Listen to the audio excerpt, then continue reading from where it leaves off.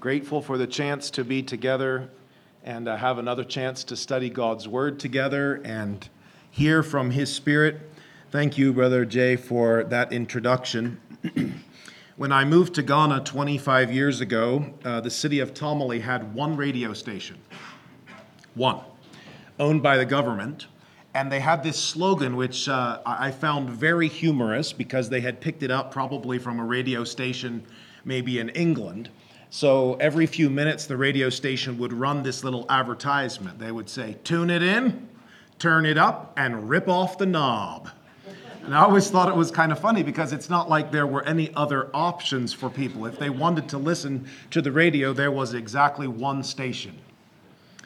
I really believe that what Isaiah is communicating in Isaiah chapter 6 was not that suddenly God started talking.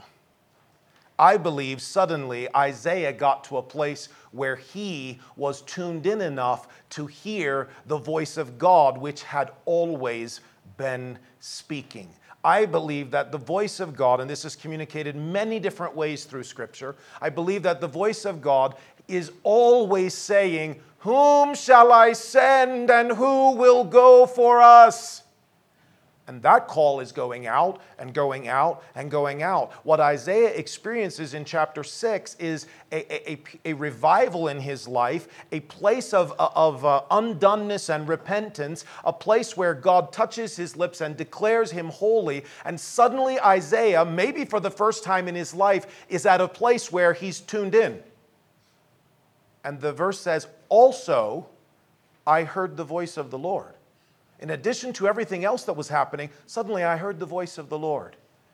And I want to really encourage you to be willing to tune out all the other things and tune in to hearing the voice of God. The fact is that there are, as we sit in this room, I don't know how many radio stations are in Cheyenne, but counting shortwave radio and citizens band radio and whatever the police use, there are probably 50 different radio stations sending their voices and their music and their sounds through this room, but we don't hear them because we're not tuned to them. Human beings are not able to tune in a radio station without a radio transistor to enable us to tune. But as soon as you tune into one, you are also tuning out all the others. And so God needs us to tune out all the other fuzz and the voices and tune in His voice. And then when you do, turn it up, tune it in, then turn it up, and then rip off the knob. And just stay tuned. I'm going to keep listening to the voice of God. As soon as I get a little over here, no. I'm going to keep hearing the voice of God. For many years in the village, the only outside contact we had to know what was happening in the world was BBC shortwave radio. And if you've ever tuned a shortwave radio station with the old-fashioned knob, it is literally, it is just a hair. It's like, oh, that's French. Oh, that's Chinese. Where's the English? And it would just be like that. That's how I found out what was happening when the Twin Towers went down. People in my village came and said, "Your country is under attack." And I ran in there to BBC and tried to tune it in. Sometimes it feels like that. We're trying to hear the voice of God, and it's like we live in a world filled with fuzz, and no generation has ever had more fuzz than the generation that you are a part of, which makes it all the more important that you tune it. There it is. There's a language I can understand. That's English. Keep it right there. Sometimes I could not remove my hand from the knob or it would change to another station. It was that sensitive. That's not a bad picture of life, is it? I'm trying to hear the voice of God in my life. Fuzz over here. Oh, fuzz over there. Other voices. Go here, go there, do different things. You ought to be, you ought to do, you ought to buy, you should go. Where's the voice of God? There it is.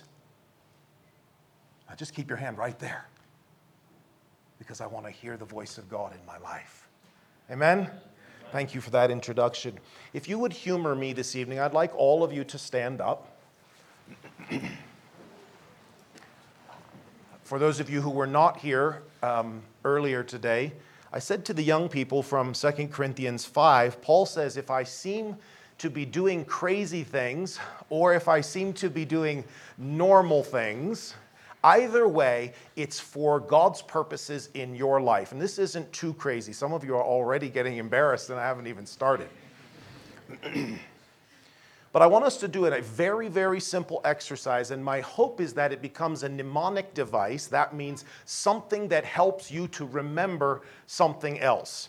When Jesus was, in John chapter 4, when Jesus sat with the Samaritan woman at the well and had all of that wonderful conversation with her, and eventually she goes back to start telling the people in Samaria all the things that Jesus had told her, Jesus' disciples show up and they're bringing Jesus food and wondering if Jesus has gotten food to eat anywhere else.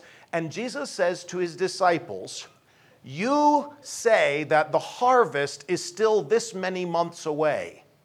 Jesus said, "I want you to lift up your eyes because the time of the harvest is right now." I would like all of us together to look down at our own toes, okay? I want you to look down at your own toes. Most of you young people are thin enough, that's not difficult for you. Look down at your own toes.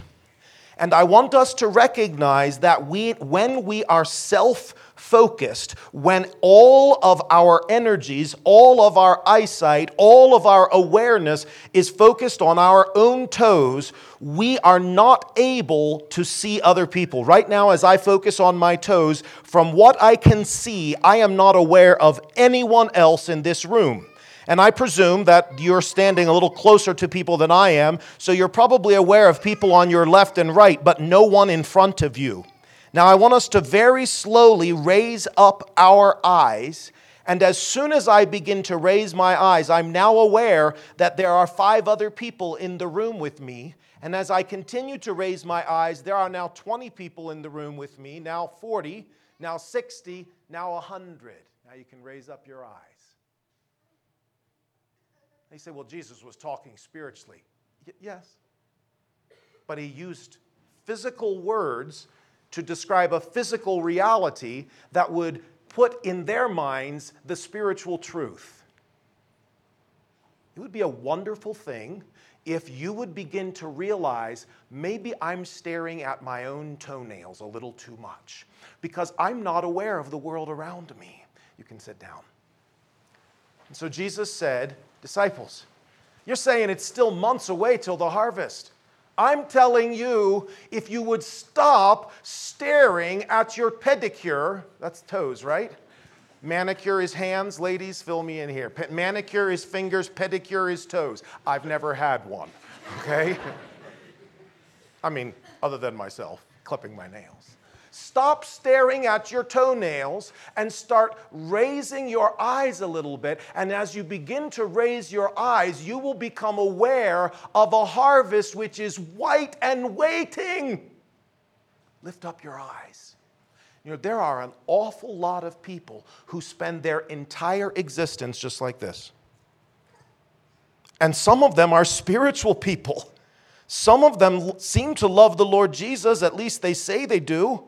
And they want to live a holy life, but they just never get beyond their toenails and their issues and their struggles and what they're facing. They're never able to become aware of the world which is waiting. Lift up your eyes, because there's a white harvest field which is waiting for all of us. That's just your free bonus for this evening. God bless you, young people. I'm grateful for the chance to share with you again. I mentioned to you briefly about the Sent One School. There are brochures on the table back there. I'm not going to spend a lot of time talking about Sent One and Sent Two, but I would be really happy to have the opportunity to continue the sessions that we've started here, just 4 sessions, and continue with 12 weeks of mission studies in the base, the training center that we have there in Ghana. The brochures for Sent 1, which is 12 weeks, and Sent 2, which is 20 months, are back there on the table. I have a number of alumni here who would be happy to answer questions. I would be happy to answer questions. So there's more information there, and if you're interested, please pick up a brochure and correspond with either the phone number here, which is the mission office, or get my phone number. I'm very happy to correspond with you. Amen. Our title for this evening is very simple: I am not ashamed. My desire is not that you view that title from the perspective of Daniel standing up here and sounding proud and saying, I am not ashamed. However, if we are a bit sensitive to making proud statements like, I am not ashamed, maybe you could view it in terms of a confession. I am not ashamed. The Apostle Paul gives us multiple places in Scripture where he makes this confession, whether you call it a confession or a profession or even a boast. I am not ashamed. Paul makes it. And my desire is that we could all walk out from this room tonight with less shame and more confidence in the gospel of Jesus Christ. I believe that one of the things which is often missing in our lives as young people who desire to be involved in God's kingdom is that we're actually kind of ashamed. We're very aware of the world looking at us. We feel shy. We feel embarrassed. All of these are kind of first cousins to the word ashamed. And so because we're not real confident in the gospel, and we're definitely not real confident in our ability to share the gospel, it looks overwhelming to us to go out and confidently witness for Christ. And yet Paul says to us, I am not ashamed. I wonder tonight whether you are ashamed. I would like to help you this evening to move away from whatever shame you have and move you in the direction of confidence in the gospel of Jesus Christ. Paul says, I am not ashamed of the gospel because I recognize that it is the power of God to anyone who believes. I mentioned to you last night, and I might be a little outdated because I have no idea whether plexus is still a thing.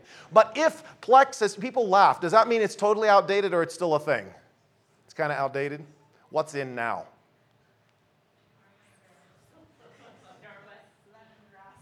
Lemongrass spa. You don't know that I have a thing about lemongrass spa. All the Cent One alumni here will tell you that I tease about that. This thing, you know, Americans kind of get into things. Anyway, if you were able to lose 100 pounds with plexus, even if people chuckled every time, just like everybody chuckled when I said plexus, even if people chuckled, you would not be ashamed because it's the thing which helped you to lose 100 pounds, and that's not an easy thing. And so even while people go, oh, plexus, he's always talking about plexus. Yeah, but I lost 100 pounds. Paul says, I am not ashamed of the gospel because I am a witness of how it changes people's lives. And tonight I would like to move all of us in that direction of having a little bit more confidence. I wonder whether you're ashamed. You know, when you're in a restaurant and you have a meal in front of you, you have the opportunity to run a flag of Christ's kingdom up the flagpole of your life. Or you have the opportunity to sort of rub your chin and start your meal. Have you ever done that? Thank you for this food, amen? Paul says, I'm not ashamed. When you walk the streets of our North American cities, do you feel embarrassed and shy because you have an obvious Christian testimony? Oh, don't be ashamed. Can't you realize that you and the gospel that you hold and the truths that you know are the last hope for society? Why should we be ashamed? Why should we be ashamed that we are some of the last people holding on to the truths of God's word, or at least we're privileged to hold a few more than many other people hold? In a world filled with lies, we have the truth, and we should cower? I'm not talking about walking proudly, but there's a difference between walking confidently as a representative of Christ and being proud. Sometimes I think we're too afraid of pride. Okay? With due respect, one of the cardinal sins among the Anabaptist people is pride. That's what I've observed through many, many years interacting with hundreds and thousands of Anabaptist background people. We're terrified of pride. Pride is a sin we don't want to fall into. But don't mistake confidence in Christ and not being ashamed of the gospel for pride. Paul says, I am not ashamed. I stand up and proclaim the gospel with confidence because I have seen that it is the power of God that changes lives. I'm not stepping on your toes, I'm stepping on our toes, okay? We're afraid of being proud. We're afraid of people thinking that we're proud. I think about it when I'm standing up here and I'm doing all these antics and I think, oh, people can misjudge me and think I'm putting on a show up here. And really, like I said this morning, I would stand on my head if I knew how to stand on my head. If I thought that by standing on my head, you would get the truth of what I'm trying to communicate. Because the truth is paramount. This person and how you feel about me is nothing. The truth of God's word entering our hearts is what's important. I am not ashamed. I don't wish for you to walk the streets of your town with your nose in the air, hoity-toity, but I do wish that you could walk the streets of your town recognizing that we are the last hope for dying mankind, and we were left on this earth to represent the only gospel, the only truth which can change people's lives. Amen.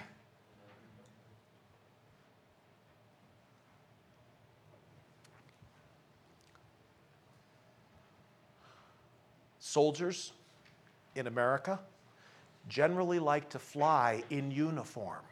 Have you ever been boarding a plane and they said, we're boarding our first class passengers and any active duty military personnel? And a lot of times you'll see one or two soldiers in uniform walk onto that plane.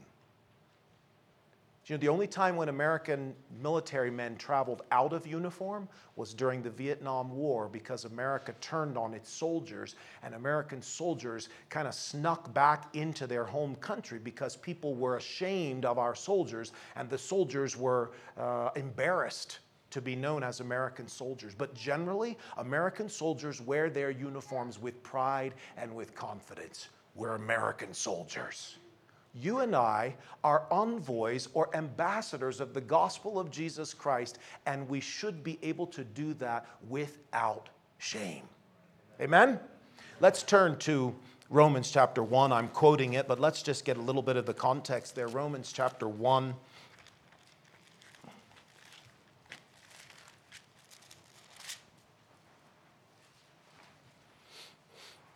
We'll start reading from verse 14. Paul says, Romans 1:14, I am a debtor both to the Greeks and to the barbarians, both to the wise and to the unwise. I have a debt, Paul says, which I am endeavoring to pay. And that's a whole nother message. So we're not going to focus on that. But Paul says, I have a gospel debt and I am working as hard as I can. I'm putting in overtime. I'm scrimping. I'm making extra payments. I am in debt, a gospel debt. And I want to pay off that debt. I'm in debt to the barbarians, to the Greeks, to the wise, to the unwise. I'm paying off that debt. So, as much as in me is, which you understand if you've ever been deeply in debt, as much as in me is, I am ready to preach the gospel to you that are at Rome also. For I am not ashamed of the gospel of Christ. For it is the power of God unto salvation to every one that believeth, to the Jew first, and also to the Greek. For therein is the righteousness of God revealed from faith to faith,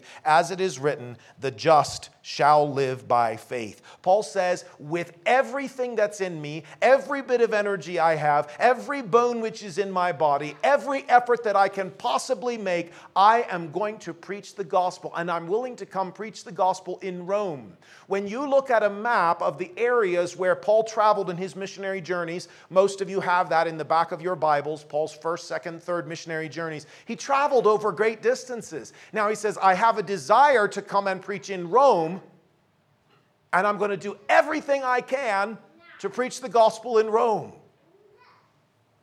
For I am not ashamed. Going around the known world, traveling as much as any man could possibly travel, and carrying the gospel with me is something that I am not ashamed of. I am happy to travel under the banner of Christ to Rome, because I'm not ashamed of the gospel. And then he gives us the reason why he's not ashamed. Just a very basic explanation that basically the gospel works. The gospel changes lives. And because it changes lives, I'm not ashamed of it, because I have observed its power. I think sometimes we are, as young people, less confident than we could or should be, because we haven't seen the gospel work and change lives, maybe to the degree that we should. Maybe we're not as involved as we should be. Maybe we're not reaching out as we ought to be. And so there's a lack of confidence in the power of the gospel. One of the things which will build your spiritual strength and help you not to be ashamed is to overcome your fear and overcome your maybe the embarrassment that you feel, and get out there and start sharing.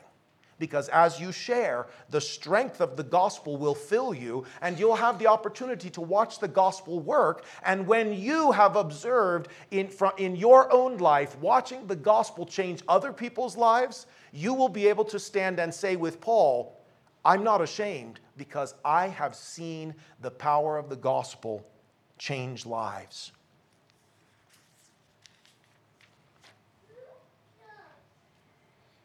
I'd like to tell you a few stories this evening.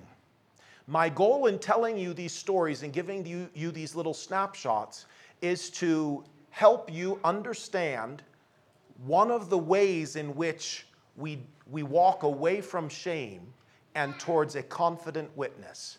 We walk away from shame in sharing the gospel and towards a confident witness by acknowledging what the gospel does. Amen?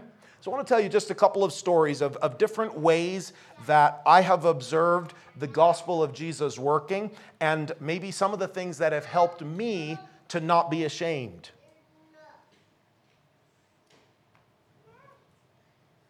Years ago, I was in a restaurant in Tamale buying lunch, and there was another white man sitting over there at another table, and I struck up a conversation with this man. He was a Dutchman from Holland. And we started chatting. This is many years ago when President George W. Bush was in office here in the States. So this would have been, I believe, the early 2000s.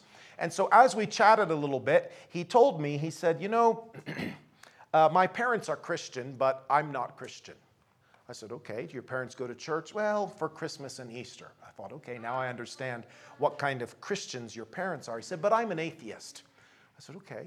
That's fascinating. Your parents go to church, but now you're an atheist.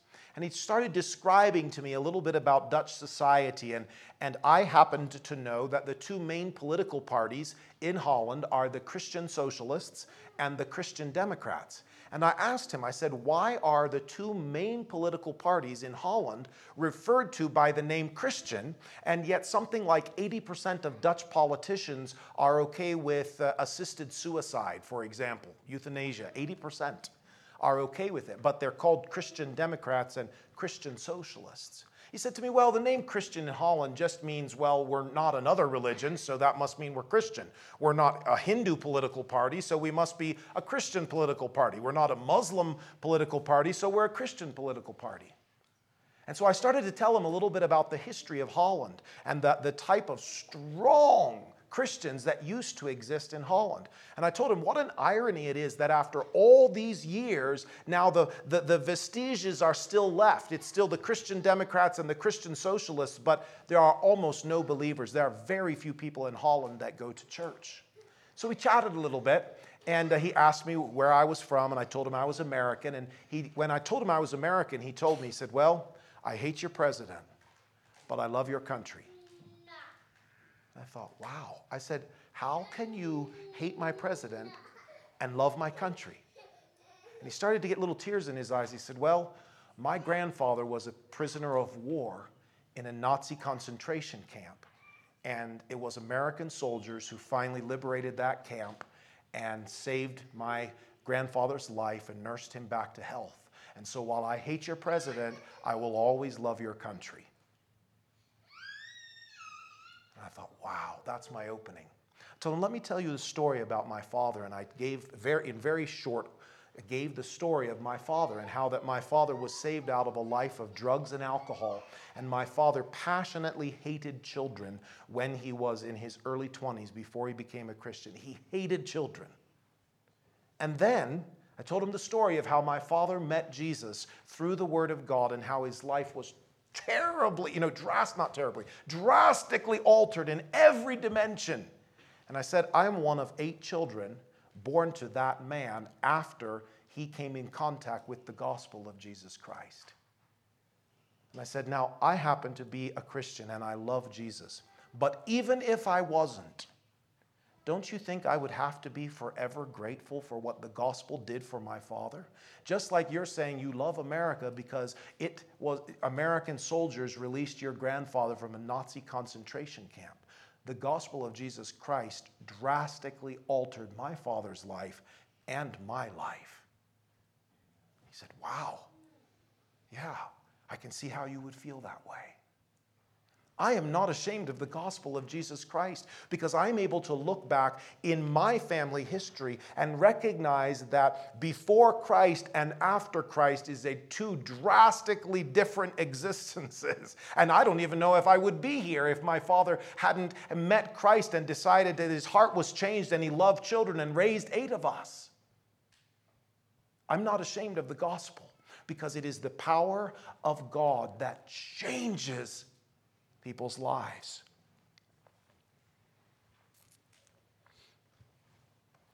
I want to introduce you to the name of a saint now in heaven, a woman named Mary Steele. Mary Steele was a British woman. I've mentioned her name to a couple of you. My team members here should remember her name. Mary Steele was a British woman who was a Bible translator in Ghana, worked with Wycliffe Bible translators. Mary Steele never married. She lived her entire life as a single woman, moved to Ghana when she was a young lady, and spent, I think, something like 60 years in Ghana as a Bible translator. When Mary Steele started Bible translation, there was no computer-assisted Bible translation. It was all done by, sweat and grueling labor. When Mary Steele moved to northern Ghana, there was no road access to the areas where my tribe lives. But Mary Steele moved into the Konkomba tribe, which is the tribe that Christy and I have spent our lives reaching out to. She moved into the Konkomba tribe and started learning the language. She spent, I believe, 2 or 3 years learning the language, only to discover that she had learned the wrong dialect and had to move to another village about 15 or 20 miles to the east and start over again and learn another dialect. Mary Steele translated the Konkomba New Testament. Mary Steele never married. She called her Bible translations her children. She did two tribes in Ghana received their Bibles through Mary Steele, and 2 other languages had Mary Steele as like the assistant translator to newer, younger translators. There are 4 New Testaments used by 4 tribes in Ghana because of Mary Steele. I met Mary Steele when I was a very new missionary. She was a very old missionary, and I met her one time in Tamale, and I just wanted to go up and shake her hand. In my mind, it's like, oh, this is the woman, Mary Steele. And I met her and just thanked her for her work and was just showering her with praise, and she was like backing away from me. She's like, oh, I've done nothing. I'm glad it's a blessing to you. And I thought, wow. Someone who invested, I think the first language took 25 years for her to bring out the New Testament in that language. Before she died, she had done 4 of those Bibles. My tribe uses the Bible every day, translated by Mary Steele. The villages that I've reached out to, where we've preached the gospel, and there are now a couple dozen churches. In all of those churches, people carry the Bible that Mary Steele translated to go to church. We don't have other versions. We only have the Bible in that language. One Bible, one translation in that language. And that's true for the other tribes. What would motivate someone to spend 60 years of their life bringing the gospel to 4 forgotten tribes in Africa? That would be the gospel, wouldn't it? I am not ashamed of the gospel of Christ. A gospel that is that powerful that someone would decide to spend 60 years of their life so that 4 tribes would have access to the gospel in their language. You know, Mary Steele went back to England shortly before she died, and I haven't been to her grave. My guess is that she has some very small grave in some English church cemetery somewhere in the British countryside, and I'm guessing that at her funeral there were a few old ladies, because 92, most of the people you would have grown up with have long since gone. There was probably just a few people at her funeral in England. But I was in Ghana, and those 4 tribes fought over who was going to have Mary Steele's funeral in Ghana. In Africa, we have funerals even when the person is not present. It's like what you would call a memorial. Those tribes argued over who's going to put on the funeral for Mary Steele, because she was the hero of 4 tribes. And yet she died with very little of note in England. But in Ghana, 4 tribes recognize that she's the one who translated their Bible. Can you imagine what it will be like, or what it was like, for Mary Steele when she arrived in heaven? 4 tribes there to welcome her. Can you imagine? 4 tribes who recognize that they are in heaven largely because that woman dedicated her life to translating the Word of God. I love a gospel that powerful and that motivating. I'm proud of a gospel that powerful and that motivating. I'm not ashamed of a gospel that would motivate a woman to give her entire life for 4 tribes in Ghana that no one in England even knows about. Do you think Mary Steele is disappointed in heaven? No way. No way. Because those tribes are in heaven. I have people in my church who died before Mary Steele died. When she arrived in heaven, there was a welcoming committee of 4 tribes. You could do a lot worse than that, Mary Steele. Die and go to heaven and have 4 tribes there to welcome you. Paul says, I am not ashamed. I am not ashamed of the gospel of Jesus Christ.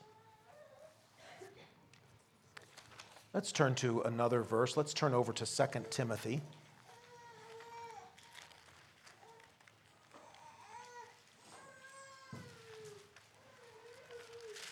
Second Timothy in chapter 1.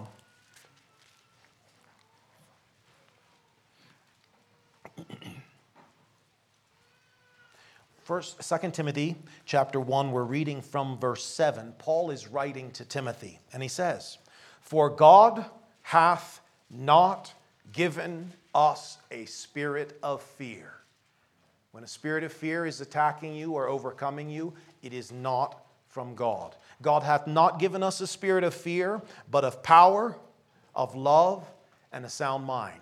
That's the kind of attitude that I would love to see you young people walking the streets of your town with. Not pride, but power, love, and a sound mind. Then he says in verse 8, Be not thou therefore. Why is the therefore there? Because God has not given us a spirit of fear, but power, love, and a sound mind. Because of this, Timothy, do not be ashamed of the testimony of our Lord, Because God has not given you that spirit of cowering fear, but He's rather given you a spirit of power and love and a sound mind. He says, don't be ashamed, Timothy. Don't be ashamed of the testimony of the Lord, nor of me, his prisoner.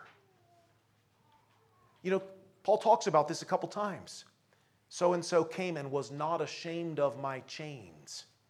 Because becoming friends with Paul through several periods of his life meant befriending a man who walked around with a guard and a chain. Chink, chink, chink, chink, chink, chink, chink, chink. Be not ashamed of the testimony of the Lord, nor of me, the prisoner who's in prison because of the testimony of the Lord. Don't be ashamed of me, Timothy. But rather, be thou a partaker of the afflictions of the gospel according to the power of God. Don't think, I don't want to be close to Paul. They might mistake me for one of those people. Paul's in prison. He says, you rather join in and become a partaker. Verse 9. Who hath saved us and called us with an holy calling, not according to our works, but according to his own purpose and grace, which was given us in Jesus Christ before the world began. But now is made manifest by the appearing of our Savior, Jesus Christ, who hath abolished death and hath brought life and immortality to light through the gospel. Don't be ashamed of the gospel, Timothy, because in the gospel he has now made manifest by the appearing of our Savior, who hath abolished death. Our Savior has abolished death and brought life and immortality to light through the gospel.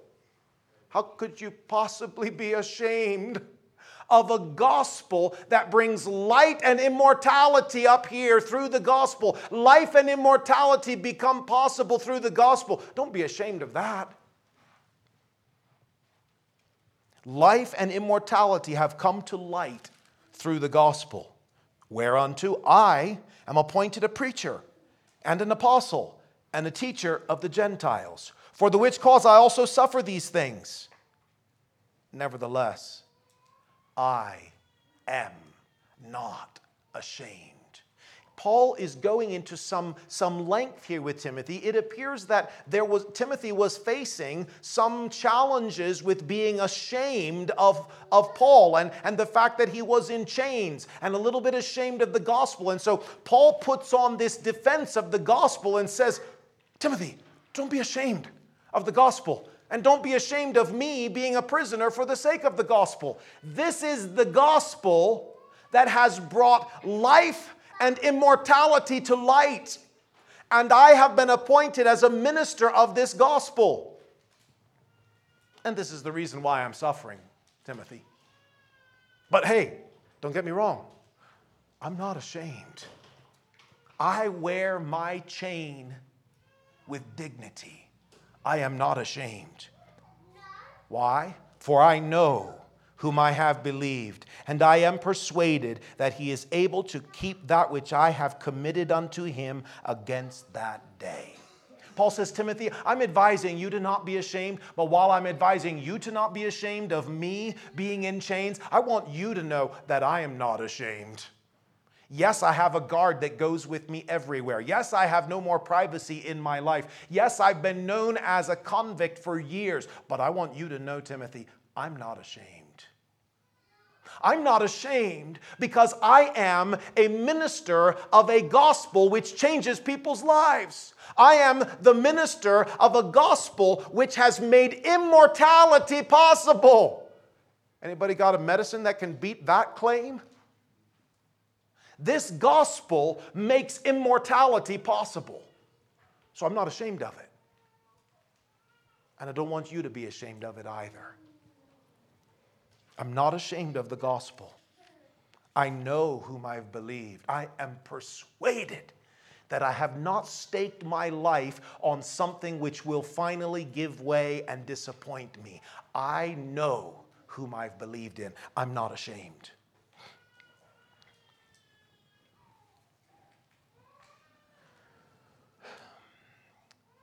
About 2 months ago, a young man came out from the villages where we ministered, so where we did our church planting work and where we have about 40 village churches is about 3 hours from where I live in Tamale. So a young man from one of those villages came to Tamale because he was very sick and they were trying everything they could do, both physical medicine and witchcraft medicine, and he wasn't getting better. And so he came to Tamale to stay with us and go to the hospital in Tamale to see if he could get help. He ended up being in the hospital for, I think, 41 or 42 days in the hospital. He had a very bad infection of his spleen. They thought they were going to have to take his spleen out.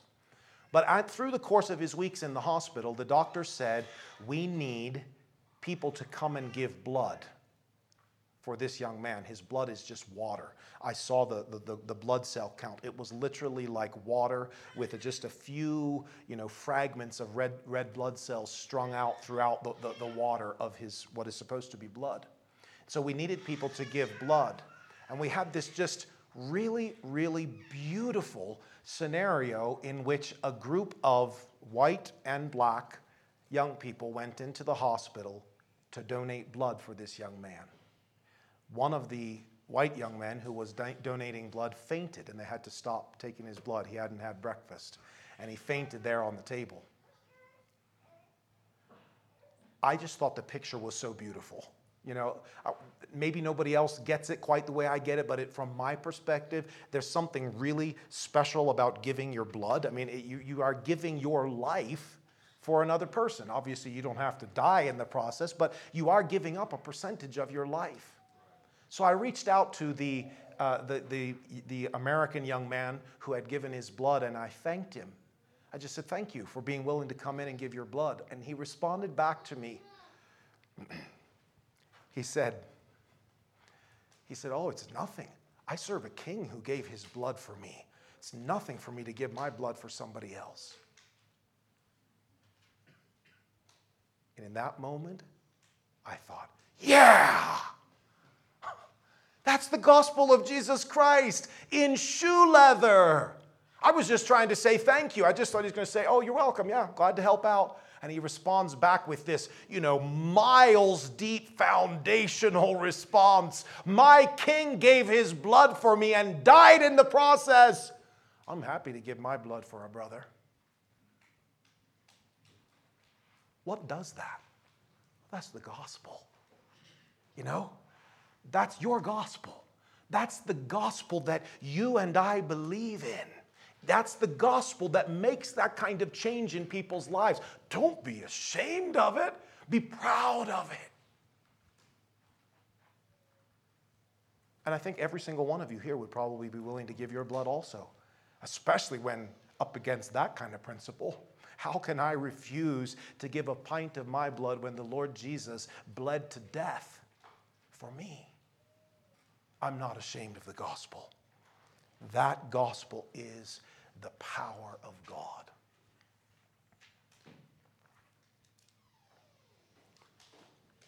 Two weeks from now, Christy is going out, my wife is going out to the village for a graduation of 3 women's literacy classes that's going to be happening out in the village.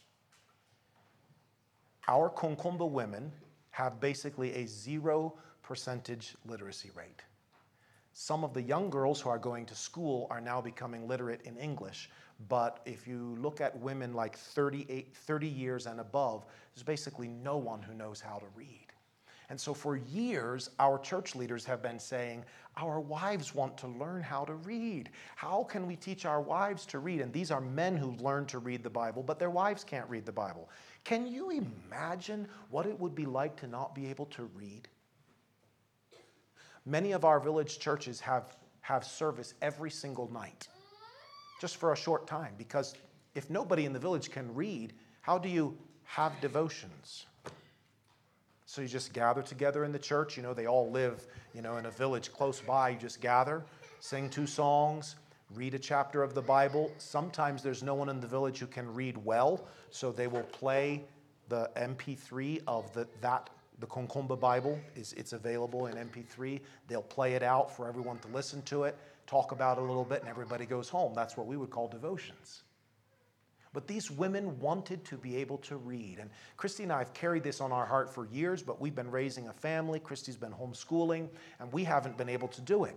So a few years ago, a single young lady from Kansas said that she had a burden to do that literacy work, and she joined our mission, Tanya Yoder, and she's worked with us now for a couple of years teaching women's literacy. And she's ending 3 years of classes. They only do classes in the dry season because in the rainy season our women are farming. But they're ending and having their graduation party for the 3 villages where the women have learned to read. Do you know how thrilled those women are to be able to take 5 verses of the Bible? It takes about 5 minutes to read 5 verses because this is very, very basic. But do you know how empowering it is when no one in your community can read to be one of the first 5 women that you've ever known, ever in your life, to be able to pick up the Bible and read it? And their husbands stand there and cheer. What does that? The gospel. I think you kind of know where I'm going with every single one of these stories.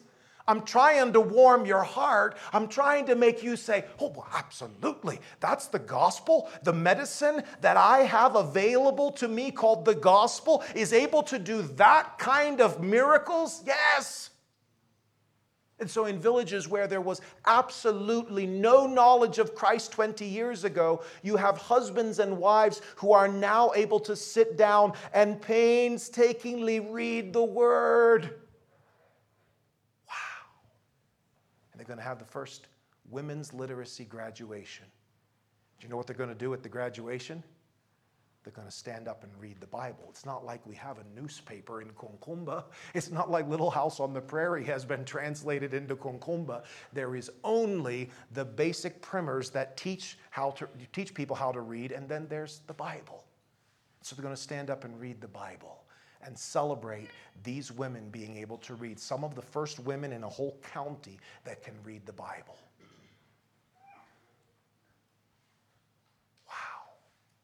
I'm not ashamed of the gospel. It is the power of God that changes people's lives. We used to preach in a village years ago, a village called Bamali. And we had then, and we have now, a very small group of believers. And sometimes when we would go to preach there, whether I was the one preaching or my sent 2 students or some of our African leaders, we kind of got discouraged because you would go there, make a great effort, and you would preach to 8 people. And that would be that. And then the next 2-3 weeks later, you'd go back and you'd preach to 10 people. And it just seems like such a small group of people. But one night at the end of the service, the witch doctor of the community, a renowned juju man, wandered into the light and told the group that was gathered there, he said, I have been listening to your services. There's no electricity in this village. He says, I've been listening in the dark to your services for the last 2 years. I know the Bible stories that you've been telling. I want to walk God's road. And that's the words, that's the verbiage that our people use to mean turn to Christ. I want to walk God's road. And Grandfather Tepiji, as we all call him, got born again and fell in love with Jesus Christ and fell in love with sharing Bible stories. And that man became such an incredible Bible storyteller. We would gather for our training meetings or our men's meetings, and he would tell Bible stories. And they were real to him. He got really sick one time, and we thought he was dying. And after a couple weeks, he recovered his strength and he came back to meet my family. And he told my wife, I wasn't present there that day, he told my wife that when he was dying, he said he died, I don't know. He explained what he saw in heaven when he died. This man was so full of the delight of what he had seen in heaven, and God brought him back and he lived for another couple of years, and now he's gone. This man was so delighted in what he had seen. He described the light of heaven and tried to describe the beauty of heaven. This is a man who lives in a mud hut with a grass roof. It's a little hard to describe the beauties of heaven. What makes that kind of a change? the gospel. This is a man who was famous in many villages for the witchcraft that he had done. And his life was turned around and he became an incredible Bible storyteller. He changed his name from Tipiji to Luke in honor of the St. 2 student who had told all those Bible stories when he hid in the dark and listened. That's the power of the gospel. You can hide in the dark. You might not want to come out into the light. You might not want people to know that the famous witch doctor of the village is listening to those Bible stories told by a missionary trainee, a St. 2 student, but it still changes your life. You hide out there, listen to those stories, and after a while, the power of the gospel shines in. Remember last night? If the gospel is hid, it's hid to those that are lost, which Satan wants to keep them blinded, lest the light of the gospel should shine. Because if it shines in their hearts, it changes their lives. Let's turn to another verse, Philippians chapter 1.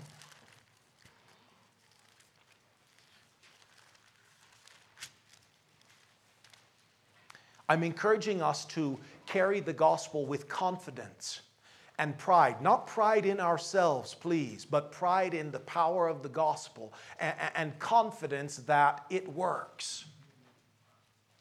Incidentally, the man who we're quoting in all of these verses is the Apostle Paul. In Romans, he's not ashamed, but he's not in chains. In the verses we read in 2 Timothy, he's in chains. In the verses we're getting ready to read here in Philippians, he's facing death, but he's still not ashamed. Philippians and chapter 1.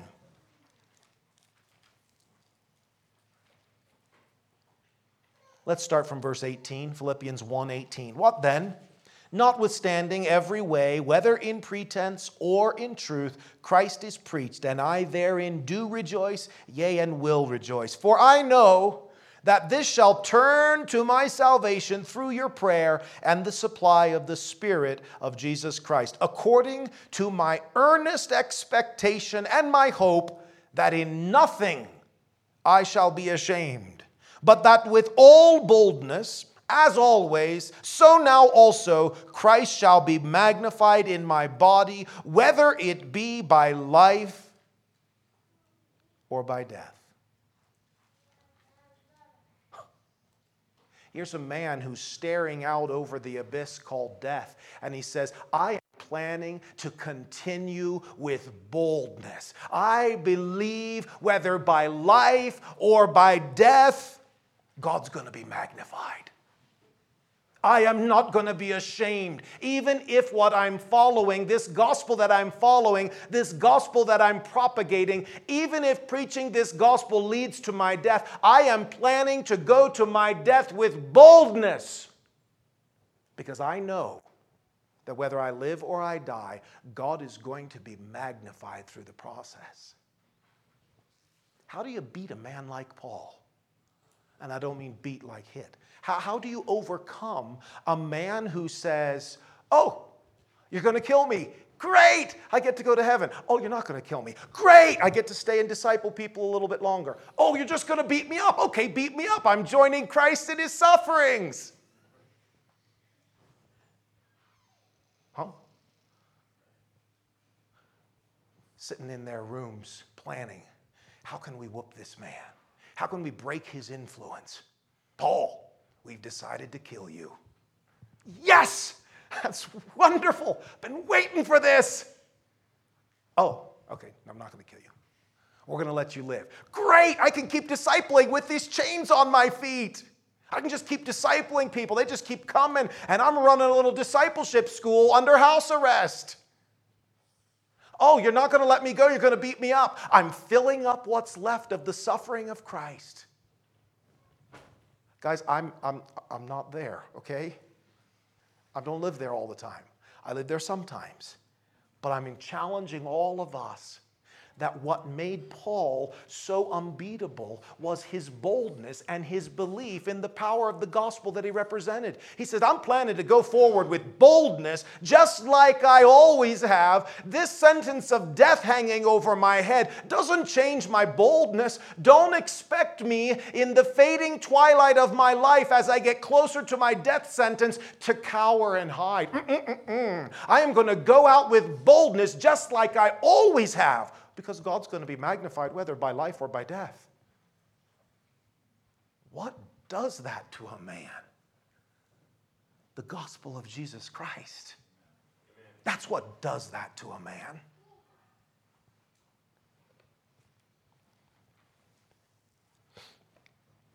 I wish you could see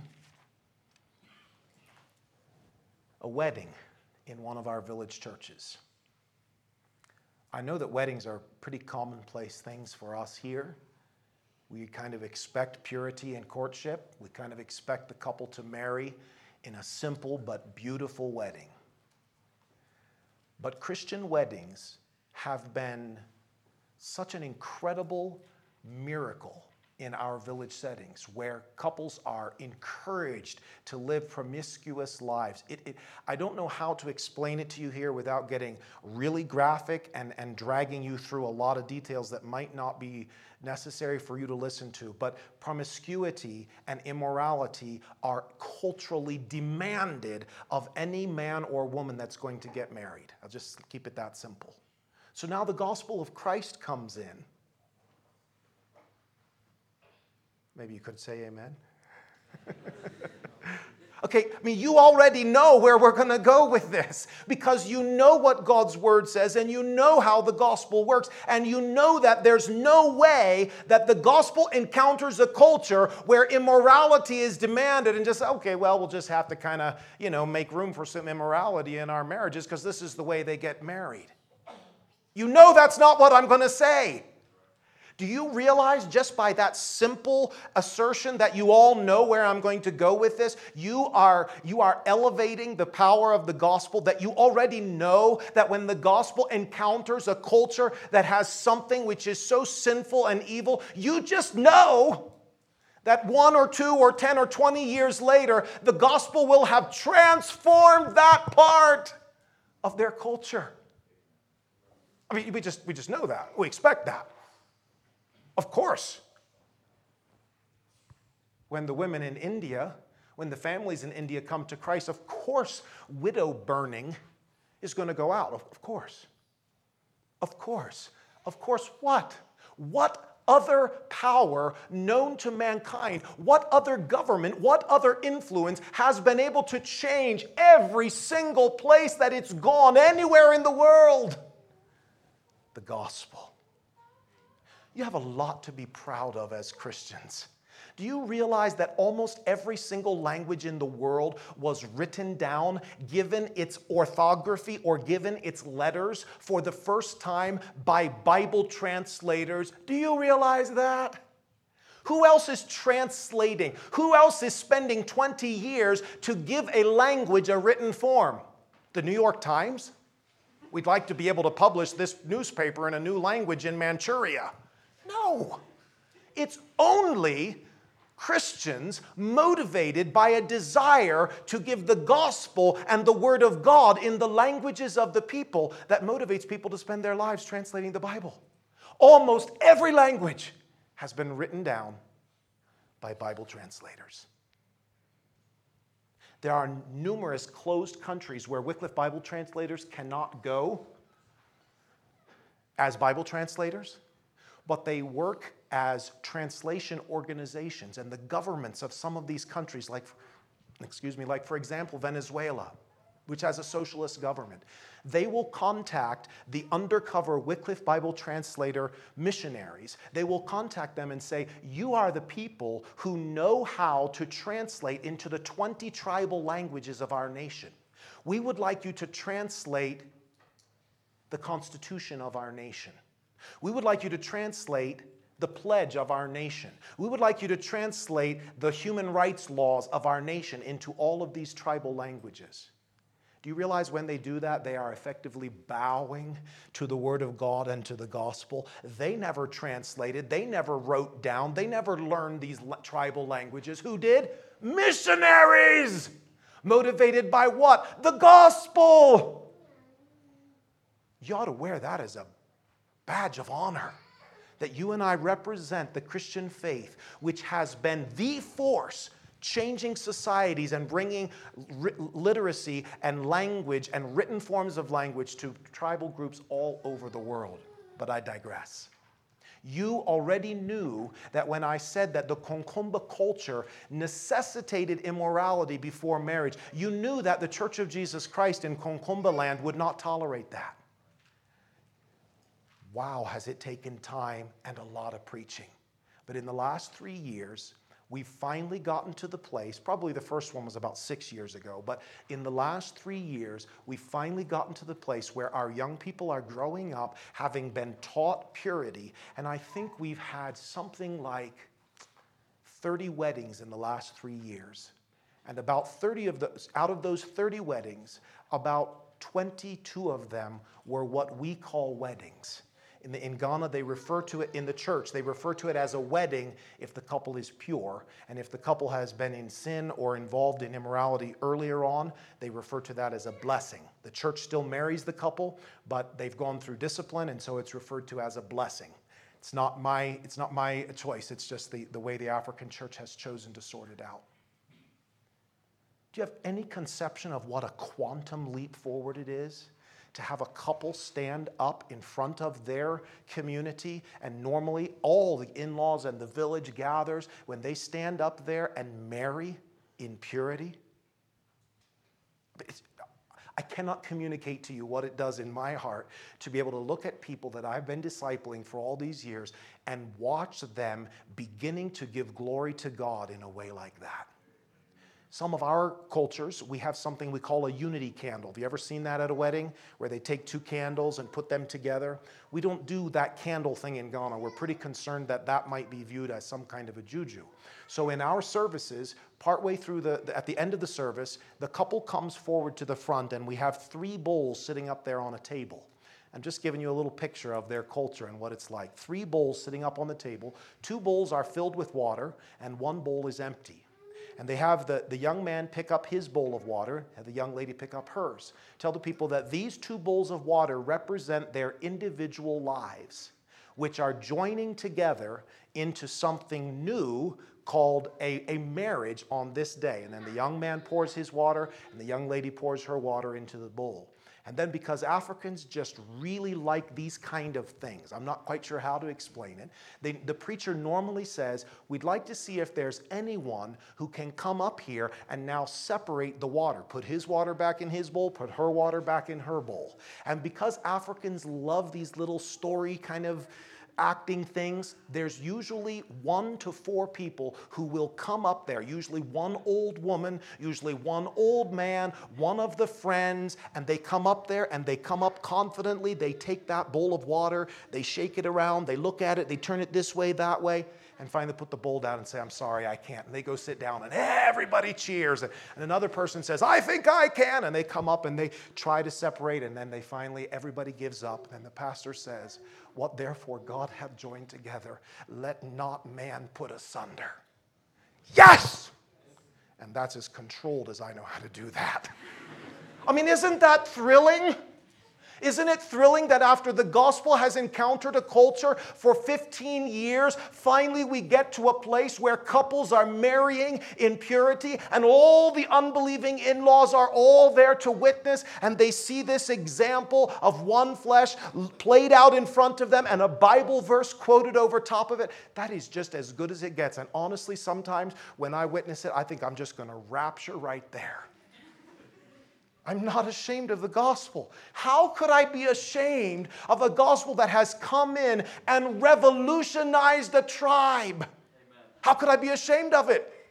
Why wouldn't I be confident? Why wouldn't I be bold? Why wouldn't I be motivated to want to share it?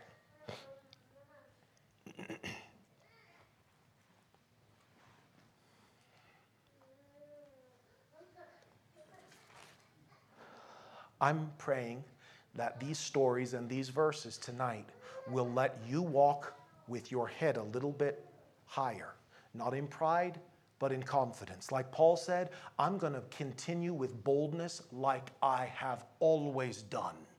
Don't think that this death sentence hanging over me is going to make me whimper and cry and cower. I'm going to continue with boldness as I have always done. I'm praying that the sharing that we've had here tonight will let you young people walk away realizing that you have nothing to be ashamed of and everything to be proud of in the power of the gospel. But people look at us strangely. Really. My family and I had the privilege to spend 24 hours in London, 2015, I believe. And we got to go to Buckingham Palace and see all those guards. And I know you've all seen pictures of it. Do you know how strangely those guys are dressed? I mean, they got these like weird, really, really unique uniforms. Do you think they feel shy or embarrassed to wear those uniforms? No. They are proud because of what they represent. And you ought to be bold and proud because of what you represent. The gospel of Jesus Christ is the life-changing force. It is the life-giving medicine. It is the gospel which has finally brought life and immortality and made it possible for human beings. How could you be ashamed of that? I want us to close with Mark chapter 8.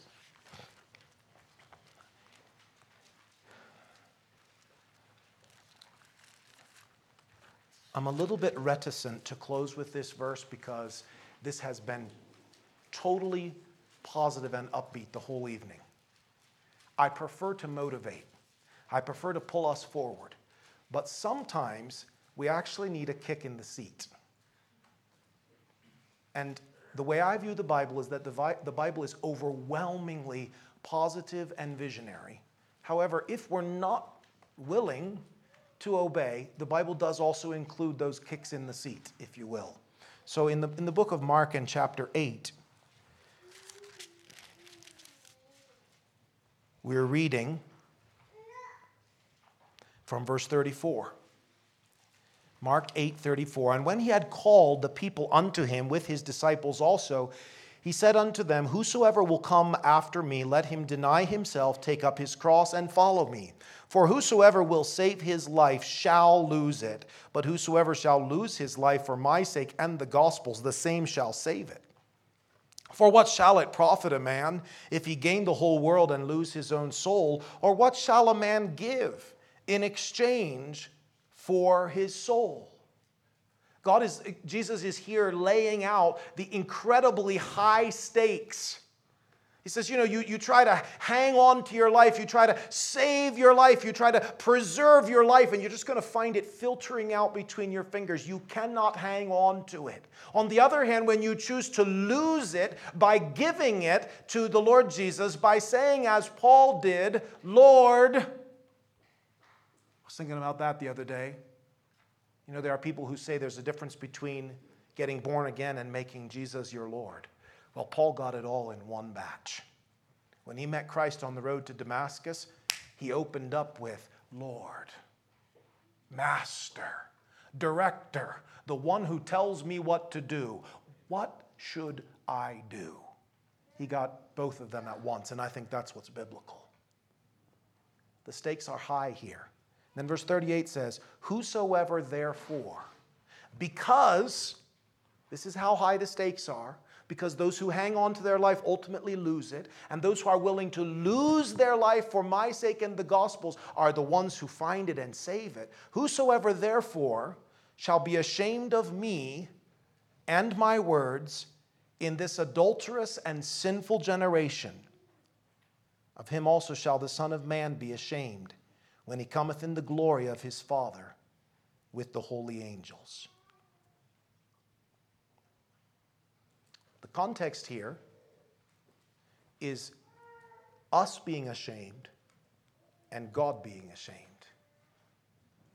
The context here is us deciding, I want to hold on to my life. I have my identity. Identity is really huge for all human beings, but it's overwhelmingly huge for young people. My identity. These clothes represent me. This game represents me. This is the way I like to eat. This is the kind of personality I'm trying to project.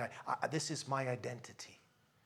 Jesus said, you try to hold on to that, and in an effort to hold on to your identity, you're ashamed of Christ and his words. In this sinful and adulterous generation, when he comes back, he'll be ashamed of us. So I think that warning is fitting. We can hardly be biblical in looking at the subject of not being ashamed if we don't look at the flip side. I'm calling us positively, don't be ashamed. But if we decide, no, I'm still going to be ashamed. I'm still going to hold this gospel, but I don't want it to shine out of my life. I don't want people to see that I'm an obvious Christian. I surely don't want to be an obvious radical Christian. If we choose to live ashamed of the gospel, he will be ashamed of us.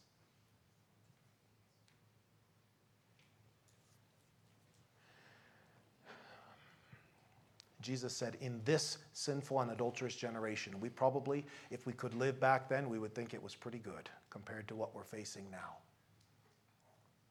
This sinful and adulterous generation needs confident, bold, proud in the gospel. Witness. That's what it needs. And I want to encourage you young people, starting from here, starting from your Jerusalem to your Judea, to your Samaria, to your uttermost parts of the earth, be bold. You have nothing to be ashamed of in being known as a radical Christian, and everything to be proud of, because the gospel is changing lives, has changed lives, will continue to change lives. There is no force like the force of the gospel. Don't be ashamed.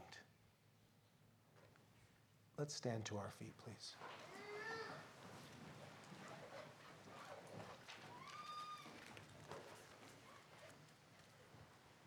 Let's bow our heads. Oh, Father, we thank you for your word to us tonight. We thank you for the example of the Apostle Paul, who was bold, who would not cower, who would not bow, who was not ashamed, but rather witnessed boldly to the gospel because he believed and he saw and he experienced that the gospel is the power of God changing lives. Father, we acknowledge that we have been ashamed. There are times where we sincerely are trying to hide our light under a bushel so that we're not too obvious. Lord, forgive us. This world needs your light now more than ever, and we've hidden it.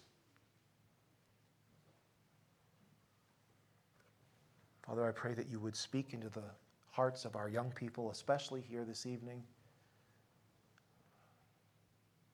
and call them to a bold and fearless witness.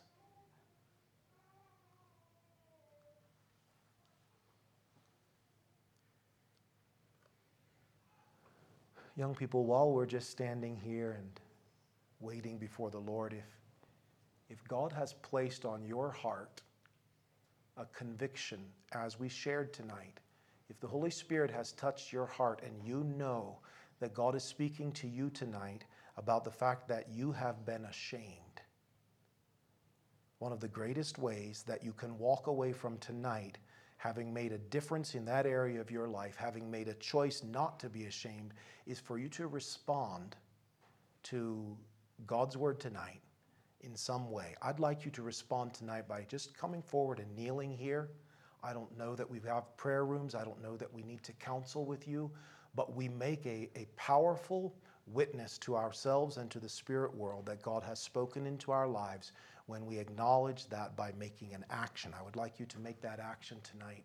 Right now, if God has spoken to you about you being ashamed of the gospel, why don't you just come forward and kneel and pray and lay this before the Lord. Acknowledge that you've been ashamed of the gospel, the powerful gospel, the life-changing gospel. Repent from that and ask God to fill you with a love and a confidence and a bold witness for the gospel.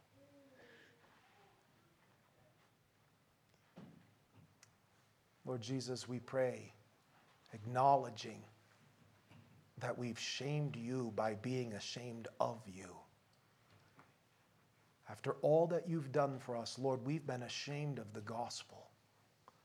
After all the ways that the gospel has changed our lives, and we've read and seen the gospel changing other lives, we've been ashamed. Father, forgive us for taking something so amazing and hiding it.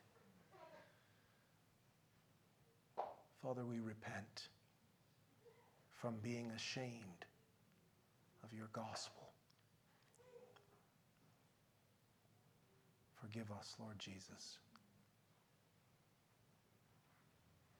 Fill us with your Spirit and enable us to be a bold and courageous witness to the truths of your word, Father. Just talk to the Lord quietly. No one's listening to you. You can pray out loud. No one's listening to you. Each one speaking to the Lord on their own. Tell him what you're thinking. Tell him what's on your heart tonight. Be honest with God about what he has spoken to you this evening.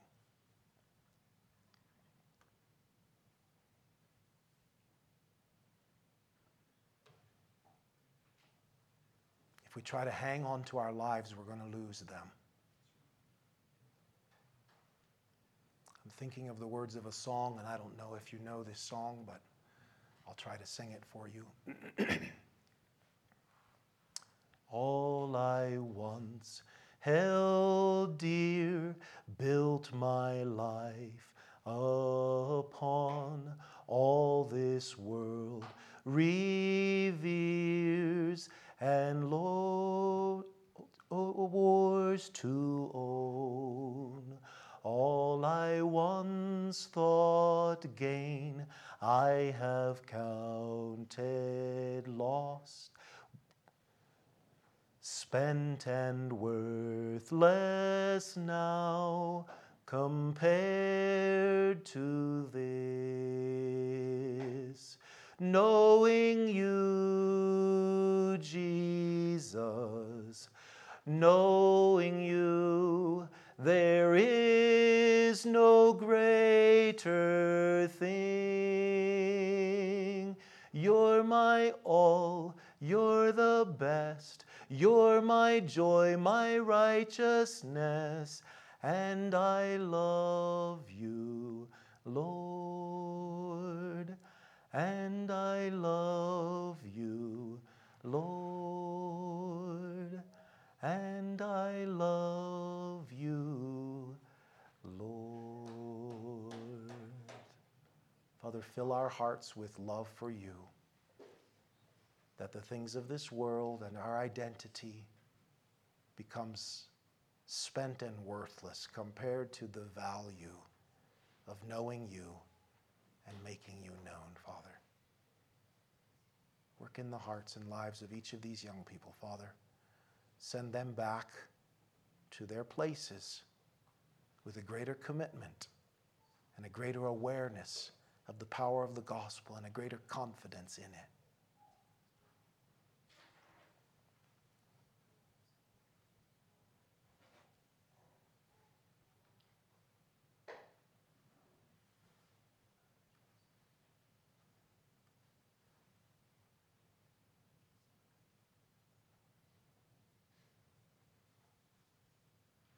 I will be true to thee, Lord. I'll